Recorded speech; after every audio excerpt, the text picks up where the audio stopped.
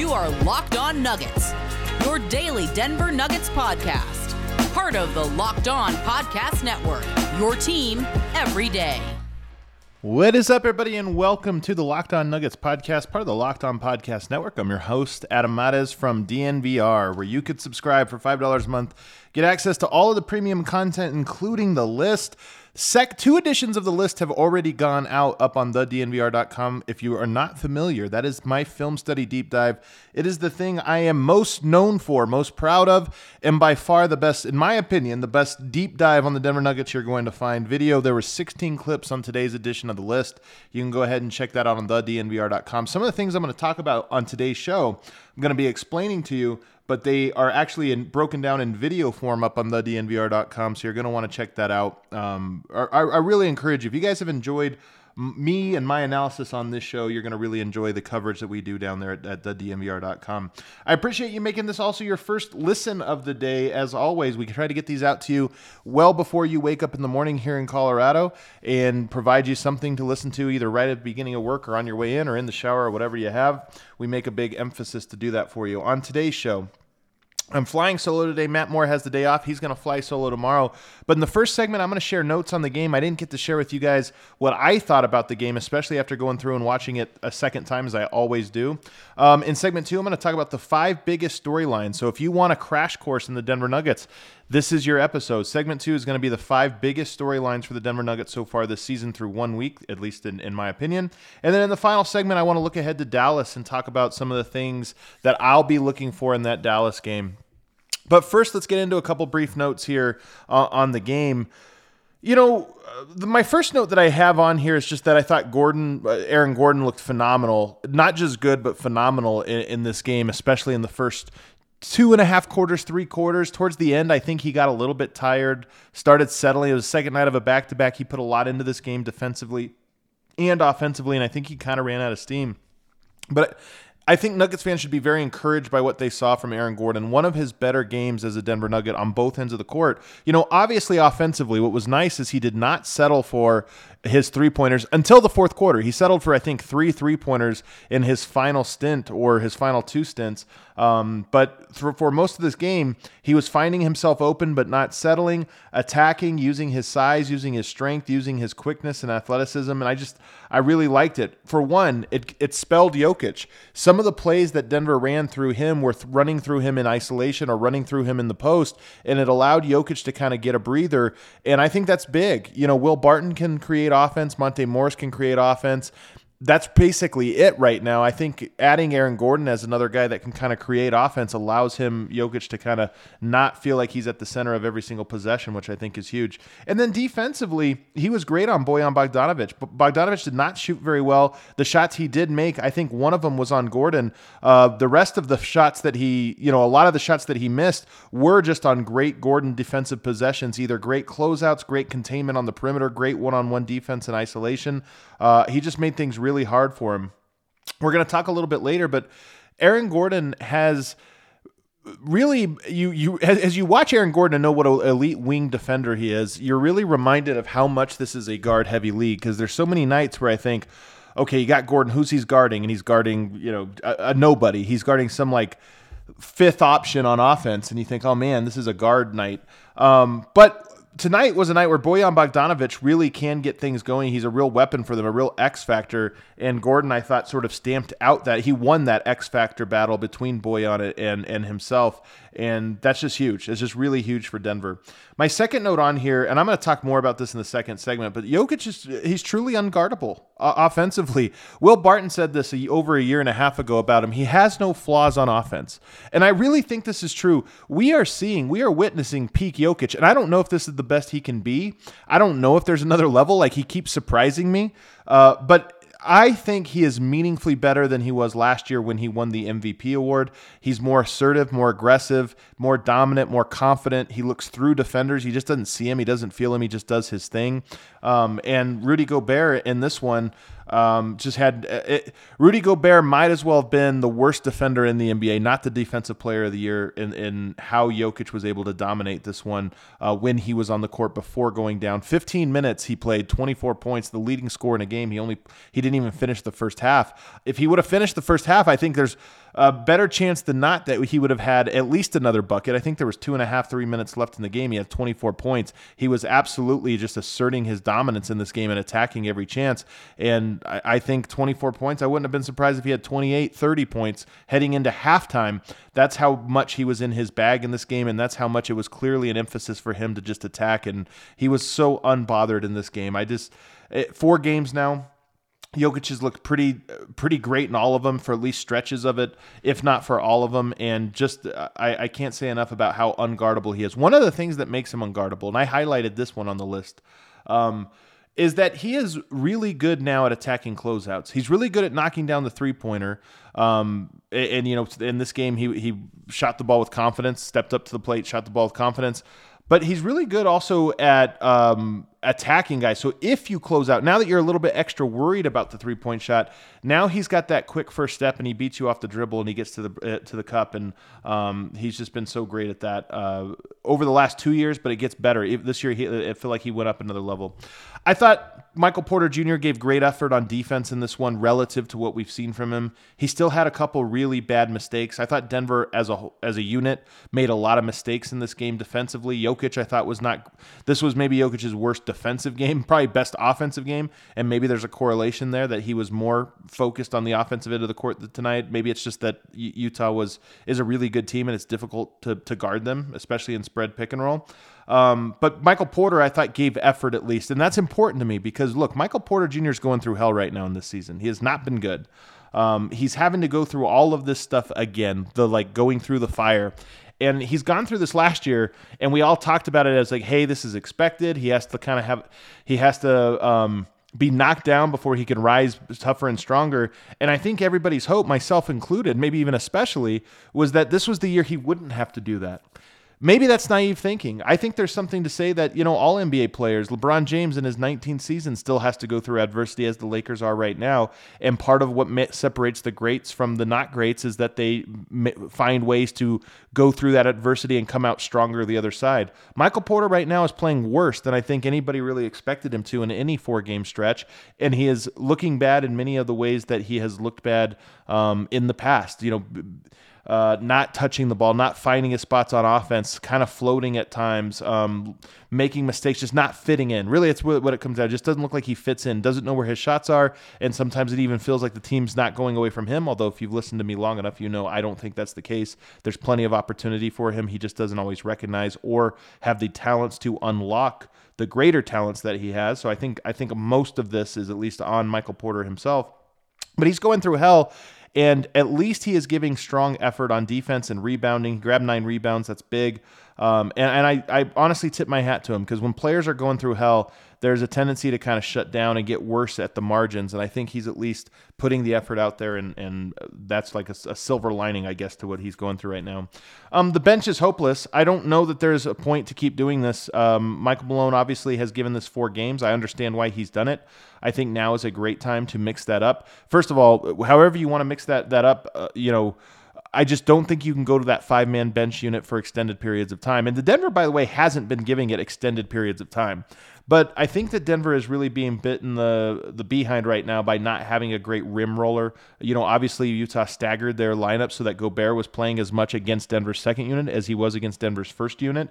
And Gobert is 7'1", really long, great rim roller, great rebounder. To ask Jeff Green to have to go up against him, I think that's unfair defensively. And then offensively, they just have the pick and pop. When you have that 5-man unit, the best scenario you are hoping for is a Jeff Green or JaMychal Green pick and pop. And that's just not a very great play. Like, you can't, if you're going to play 5 minutes and that's the best thing you can get, then you're probably going to give up big runs. It's just what has happened with this Nuggets team in all 4 games when that lineup has played.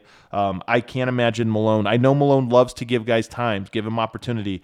I think this is one of those, this game was sort of the last one where you say, it's so bad and also just sort of so hopeless logistically. Like, if you think about it, like, what does that lineup succeeding look like? I think it's good defense, but offensively, I don't know. I can't imagine them having 3 good games in a row on offense. I just can't picture it. I can't picture 2 good games in a row, to be honest with you, unless they get extremely lucky. So if you have a team that it's almost unfathomable to expect them to be good 3 games in a row on offense, you're pretty much conceding that you're going to be bad with that second unit. I think it's time to mix it up. We'll talk about that in the second unit. One more takeaway, and that is that elbow get play is what I've been calling. It's really a 5-4 inverted pick and roll with Aaron Gordon, where he sets the screen usually at the foul line for Jokic, and Jokic throws the lob, coming around. That play is unguardable. It's worked now for last season and this season. Denver's run it about one time a game, and it's great. Denver has a lot of unstoppable actions right now, especially with Jamal Murray. When Jamal Murray comes back, you've got all kinds of the inverted pick and roll with Jokic. You got the C corner, which I've broken down on the list many times. If you're a DNVR member, you know that play very well and recognize it. When you run that play with Jamal Murray and Michael Porter, it's an unguardable action, and obviously with Jokic, unguardable action. And now you have this elbow get play, which is the 5-4 pick and roll with Gordon and Jokic, and it's unguardable. This bodes well for playoffs. In the playoffs, you want to have plays that it's like, hey, this is our bread and butter. It's the fourth quarter. We know we can do this. Oh, and by the way, you also just have straight pick and roll with Murray and Jokic, which is also unguardable. So I think Denver has now a lot of different ways that they can beat even the best defenses. And I think that should Murray come back healthy, you should be confident that they have some things that are going to just really give teams fits. But of course, there's some things along the margins before you get there that can create some challenges for them. This episode is brought to you by Rock Auto. There's an ever-increasing number of makes and models. It's impossible for you, for your local chain auto parts store to stock all the parts you need. Why endure pointless and intimidating questioning from the guy behind the counter when you can just go right on your tablet, your phone, your computer, whatever it is you have available to you with an internet connection, and access rockauto.com. Save time and money when using rockauto.com. Why choose to spend 30%, 50%, or even 100% more for the same parts from a chain store or car dealership? Instead, you can just go to rockauto.com and you can find all the parts you need, no matter how obscure it is, and they'll have the best deal, knowing you're getting the absolute best value. Go to rockauto.com right now and see all the parts available for your car or truck. Right, Locked On in the How Did You Hear About Us section, so they know that we sent you. They've got amazing selection, reliably low prices, all the parts your car will ever need. rockauto.com. Also want to tell you about betonline.ag. We're back and better than ever.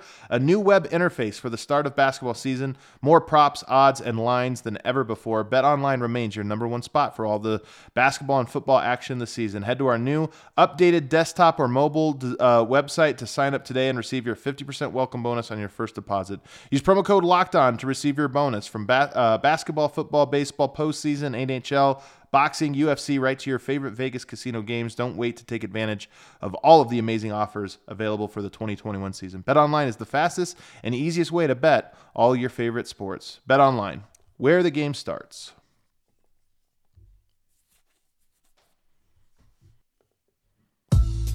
Back here on the Locked On Nuggets podcast, I'm Adam Mattes flying solo. We once again want to thank you for making this podcast, Locked On Nuggets, your first listen of the day. Segment 2, I want to talk about the 5 biggest storylines from the season right now. So this is a great sort of segment. If you maybe have missed the first 4 games, or you're just wanting to check in what's going on with the Nuggets right now, give me a crash course. Give me the Cliff Notes. 5 bullet points, biggest storylines of the season. Number 1, I mentioned this in the first segment. The bench unit absolutely does not fit as a 5-man unit.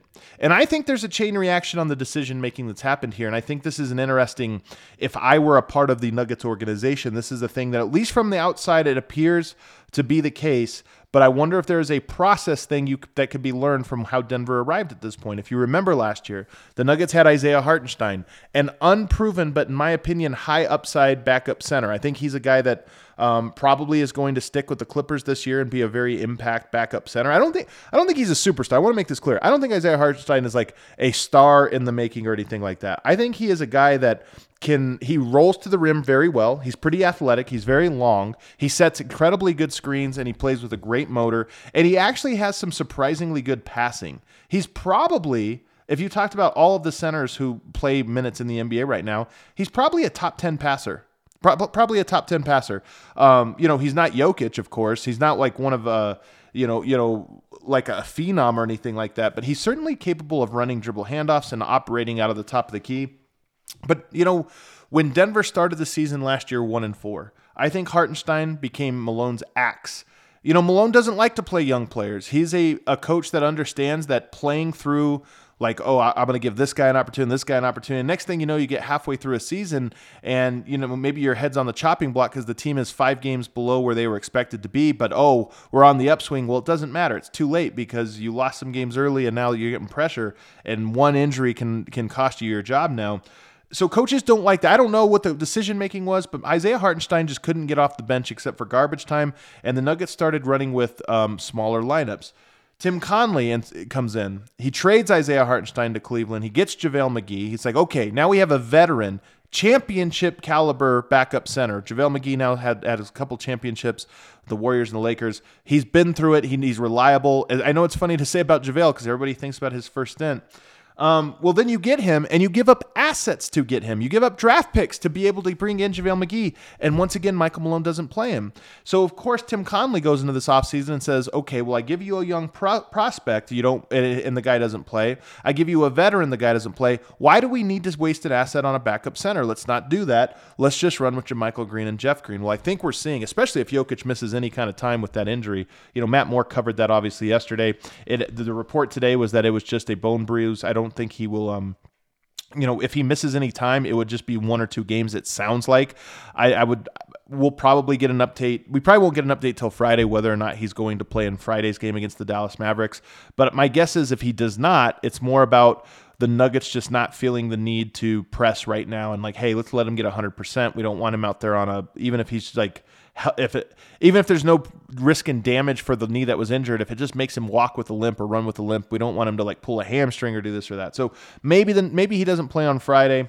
But no matter what, the Nuggets need a backup center, and I think that backup lineup, when you look at, they don't have anybody that can dribble, penetrate, and finish at the rim. Facu can get in there. PJ Dozier can get in there, but those guys can't finish at the rim, and there's such a non-threat in there, especially Facu, that defenses don't necessarily have to collapse when he gets to the paint. Defenses are kind of hanging out and either challenging him from behind with the guard, the on-ball guard who's chasing, or that's just the big waits to the last minute and still cleans up the glass.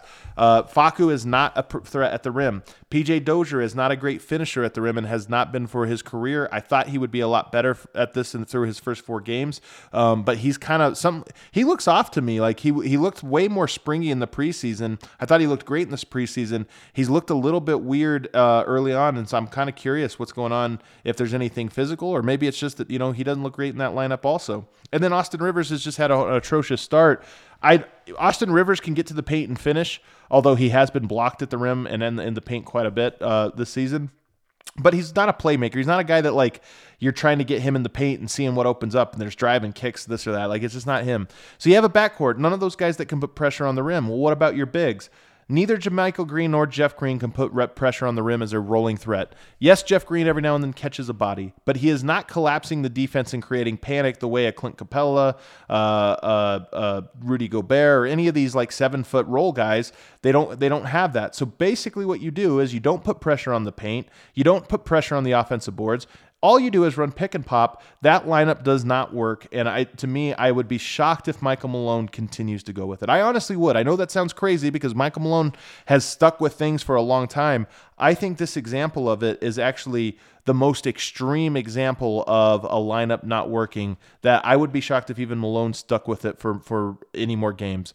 To fix it, I think that, first of all, I do think Bones Hyland probably is good enough to be inserted in. He's going to make some mistakes. We know Malone doesn't love that. But I actually think, unlike with like a Hartenstein or even a Michael Porter years back, I think that Bones Hyland might actually be a net positive right out of the package. For one, great shooter.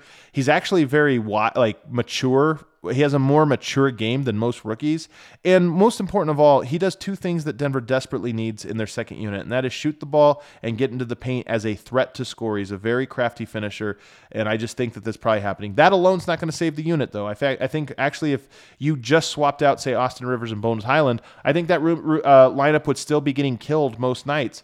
I think it's clear at this point, though, that if you add a Will Barton and occasionally a Michael Porter to that lineup, and now you just play, you stagger stagger a lot more, so you're not really ever going to full 5-man units. I think that is the way that you save that second unit. You make it actually a pretty good second unit, probably an average second unit. And I don't think you take away from the starters. Jokic is that good that if you played PJ Dozier and Facu Campazzo a little bit more with MPJ and Jokic, I don't think it's going to really diminish much. I think you're going to be okay there.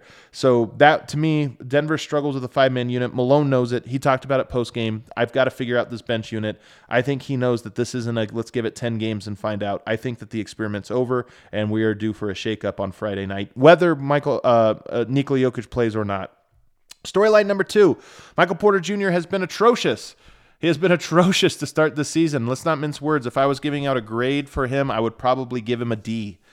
I can't give him an F because the effort has been there. So an F would be like attitude and talent and all of this stuff. I think the effort's been there. Look, Michael Porter wants to be good.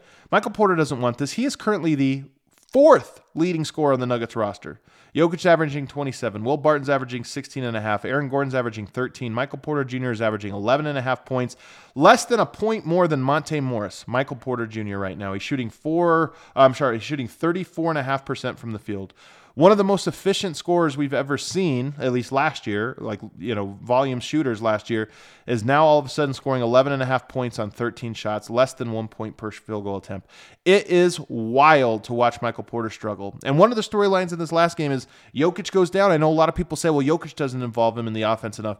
Jokic goes down, and it's clear from watching him that he just doesn't, there's still some barriers to unlocking the skill set that he has, that all those jumpers he has, they're great when they go in, and they're actually really great. Like Denver, they love when he gets open jumpers, but he has a hard time getting open jumpers because of some of the weaknesses he has and an inability to create space off of not like complex moves, but just catching a handoff, using your body positioning to get into your shooting motion. He just lacks some of this stuff right now, and I think it's actually snowballed. Here's the thing. Michael Porter is better than what he's shown by a lot. But I think it's snowballing to where he's feeling the pressure. He knows that guys like Jokic and Michael Malone are, that he's not carrying his weight right now. He knows that those guys are extra frustrated and maybe, to be honest, being too hard on you. And this is the NBA. It's the big boy league. Like, Michael Porter is struggling right now. And I think some of this is like, hey, you just have to deal with it. Like, this is the NBA. It's stressful. It's just, you're not going to really ever get to the point where you're like, you know what? Basketball season's never stressful. Like the 73 win Warriors, teams like that come around every 20 years, and that's one team. Most teams go through stretches throughout a season where it's just like it feels like the sky is falling. The sky is falling for Michael Porter right now. He's better than this, but one thing you have to know is that he has been terrible to start the season. Point guard play is below expectation. This is number 3 for me. Monte Morris is starting to come around. I thought he had a very good game this last one. Starting to knock down shots, look a little bit more comfortable. So starting maybe on an upswing with Monte specifically. But if you just look at the 4 games here, Facu, PJ Dozier, Monte Morris, all of those guys have been a little bit worse than I expected them to be at this season at this point. And I think that the point guard spot being the most important spot in basketball, yes, Jokic is a point center, but I still think having a point guard is important, and Denver just hasn't really gotten great play out of any of those guys. In fact, I don't think they've really gotten good play consistently out of any of them, although, like I said, Monte's starting on an upswing. So that's another storyline, and I think when you look at MPJ's struggle, I do wonder if part of it is like, look, as good as Jokic is, Michael Porter is not good at, for whatever reason, running pick and roll with him, getting DHOs off him. He's not reading the court and some of the cutting angles properly at the moment. So having an actual point guard probably makes it easier for a guy like Michael Porter to get 2 or 3 of those comfort shots that maybe make the 2 or 3 of the other shots that he's taking right now a little bit more confident and comfortable. So below average point guard play and below expectation point guard play is hurting. 2 positive ones. Will Barton looks absolutely rejuvenated. I don't know if people realize this. Will Barton through 4 games, 16.3 points. That is a career high so far. It's early. He's grabbing 4.8 rebounds, dishing out 3.8 assists. 3.8 is the second most he's averaged in his career. Back in 2018, he averaged 4.1. And then his shooting splits, effective field goal percentage, he's at almost 60%. That's a center percentage. That's like, that's like Jokic territory up there. 59%. His career average is 49%. He's about almost exactly 10% above his career average, including his Nuggets average. He's 9% up. He's shooting 42% from the three. And here's the great part. From two, he's shooting 57.6% from two. Those numbers are phenomenal. Now, it's only 4 games. I don't expect he's going to hang around this much. No, players rarely in their 11th or 12th season, in their 11th season, rarely do they see that type of an outlier performance. So I imagine some regression is coming, but I think that Will Barton has been such an efficient shot taker right now. It's funny to me that I still see some complaints about him and like his shot selection. Like, look, he is shooting it better than everybody on the team minus Michael Porter. So what do you want? Like, what do you better than Jokic? Jokic is shooting at a historic pace. We're going to get to him next. I think Will Barton, the rejuvenation of him is real. He looks absolutely fantastic. And I think when you do think about this team as fully healthy, Will Barton is your 4th or 5th option on offense. If Will Barton might be the best 4th option a starting lineup has in all of the NBA. That's a hell of a 4th option, especially a guy shooting, like I said, 42% from the 3-point line and 57.5% from two. That's just a remarkable percentage. If you can get that kind, and then we saw in this game in the third quarter when Jokic goes down, Will Barton gets 16 points. How many teams have a second unit that can get you 16 points in a single quarter?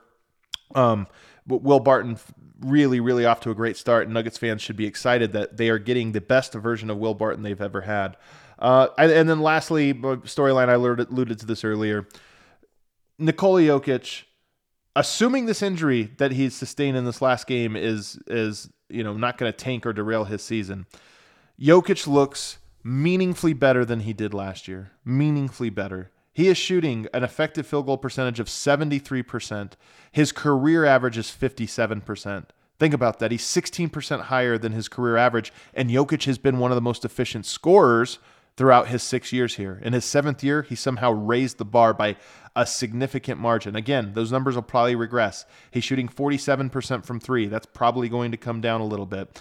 But the confidence he has, the aggression he has, and by the way, that's in 29.5 minutes because he only played 15 minutes this last game. So he's averaging 27 points per game, which is more than last year's 26.4. He's averaging 27, but that's because he only played 15 minutes in he's basically played 3.5 games, but we have to weigh it for 4. If you go to the per 36, which averages this out a little bit, he's averaging 32.6 points per game. Think about that. Those are Michael Jordan numbers, 32.6 so far through 4 games. Again, I think some of this will come down, but Jokic has been unbelievable through this opening stretch.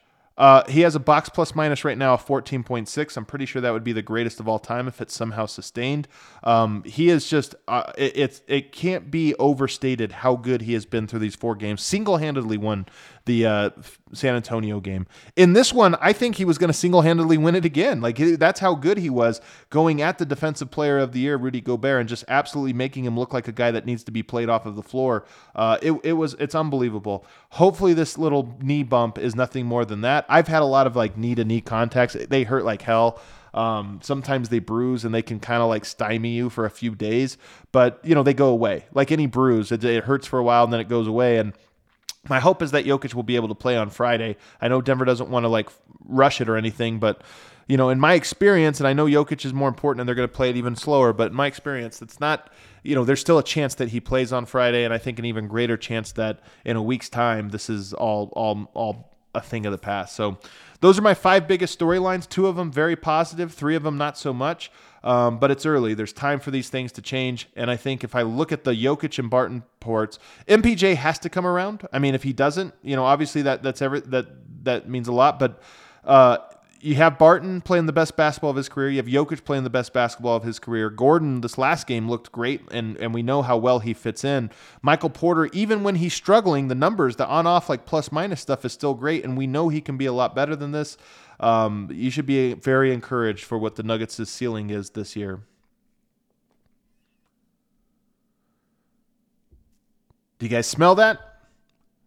It's chicken parmesan, my favorite. There's something for everybody when you use Postmates. I've become a Postmates guy lately because I'm out here. I'm working crazy hours right now. DNVR's taken off, Locked On Nuggets taken off. I'm just working nonstop. So I've gotten into the Postmates habit where I'm just hey, order lunch today. Me and my wife both work from home. Let's just order lunch. Let's order dinner. Let's save the 20 minutes it takes to go there, to go to wherever, to get whatever. No, just use Postmates because they're the best, where they'll just deliver all of your favorite foods from your local restaurants or whatever it is, your local diner, neighborhood diner, whatever it is.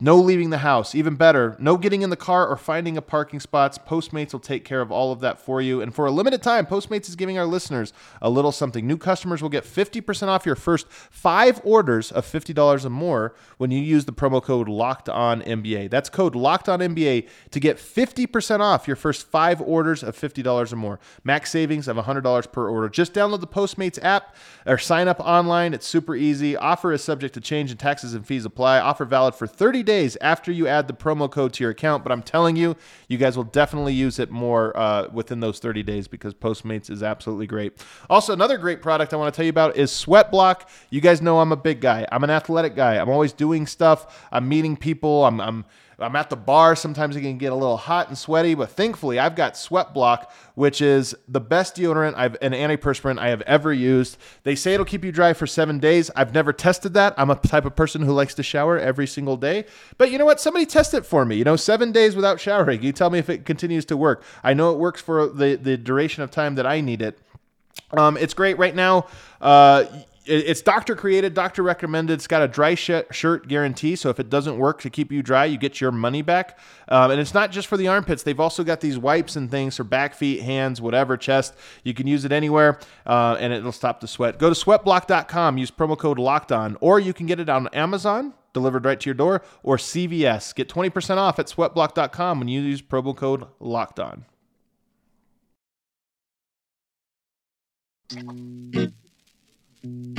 Final segment here on Locked On Nuggets. Thank you for making this your first listen of the day. To make your second listen of the day, the Locked On Fantasy Podcast with Josh Lloyd. This is one of the biggest sports podcasts. I don't know if people realize this. Josh Lloyd and the Locked On Fantasy Basketball Podcast, one of the largest sports podcasts in the world. Honestly, I think it's the number one in this network by a pretty decent margin. So if you're a fantasy basketball guy, you know that you can go to the best fantasy basketball show, and that's the Locked On Fantasy Show with Josh Lloyd. Final segment here. Just want to quickly preview Dallas. When the Nuggets signed Aaron Gordon, they signed Aaron Gordon with a couple players in mind. Number one, the guy that I heard from, Tim Conley and all the other people in the front office about, hey, tell me about him. They said, I think he guards Luka Doncic better than anyone. Now, look, this game might be weird. I don't know if Jokic is going to play. I don't know if not. So it's a little bit of a tough sample to get. And Luka's a phenomenal player. I mean, he's one of the, I would say, 10 best players in the NBA, easily one of the 10 best players and climbing. Aaron Gordon, though, I am so curious to see what he looks like guarding Luka in this game and to see if he can make a huge impact. If Jokic plays, then I think it's going to be easier to sort of judge this. But either way, I just want to see him on Luka. We haven't seen him guard a lot of scoring wings, big wings. One of the things about Aaron Gordon, he's so strong. Luka's so strong. But when you can match strength with strength, that's one thing Aaron Gordon has for him. So to me, I'm looking at this matchup and thinking, all right, Aaron Gordon, this is your time to shine. This is the biggest stage, sort of, so to speak, that you get to kind of highlight that you can be a lockdown wing defender for the elite wings out there. The LeBron Jameses, the Kevin Durant's, and the Luka Doncic's of the world. Number two, will Jokic play? I mean, this is obviously a big thing. I'm curious. Look, I want Jokic to play because I love watching Jokic play. It's my favorite thing in sports. I'm guessing for most of you people listening too, it's your favorite thing. I don't want him to play if he's not healthy. I don't want him to play on a limp or this or that. But my hope is that he is healthy enough to give it a go and the Nuggets can get on track. They had a 2-game winning streak. Now they're on a 2-game losing streak. You never like that. You have a back-to-back on Saturday. You have to go to Minnesota. So whoever made the schedule, I'm telling you, hates Denver, but they have to play Friday, then fly to Minnesota to play Saturday. That's tough. You don't want a 4-game losing streak to start out the season. So get a nice bounce back here at home. A nice Friday crowd should be Ball Arena should be absolutely popping. I hope Jokic is able to give it a go. I'm curious Michael Porter Jr.'s approach. I'm obviously curious to see if he could be effective. I mean, it would be nice if we saw a 20-point performance from Michael Porter. You almost lose confidence in it happening with every game that goes by that he looks to struggle. But I'm curious his approach. Does he have confidence? Does he have poise? Was he able to take a breather? Does he seem like he's upset at teammates? Does he seem like he's upset about play calls? We've seen him come out of games and look at Malone and say, why did I come out this season? He's been frustrated. I'm curious what his approach is. Does he go try to grab 15 rebounds? Is he cutting harder? Is he screening harder? I mentioned this is one of my takeaways I did on the list. Michael Porter's the worst screener on the team. And oftentimes the guy who sets the screen is the guy who benefits from that screen because it creates a sense of urgency on defenders to cover for you, and then you release. Michael Porter can just do all of this stuff a lot better, and I'm curious to see what his approach is, or if we get a little bit of moping. It's Friday night. The crowd's going to be behind him. If he gets going early, nothing would be sweeter than a Michael Porter breakout game to help lead Denver to a win. And then lastly, the rotation. I'm just curious to see what does Malone do? Like I said, I think he's going to change it up. Does that mean shortening the rotation? Does that mean adding Bones to the mix? Does that mean more staggered lineups? If Jokic does play, my preference would be to bring Facu and PJ Dozier in early.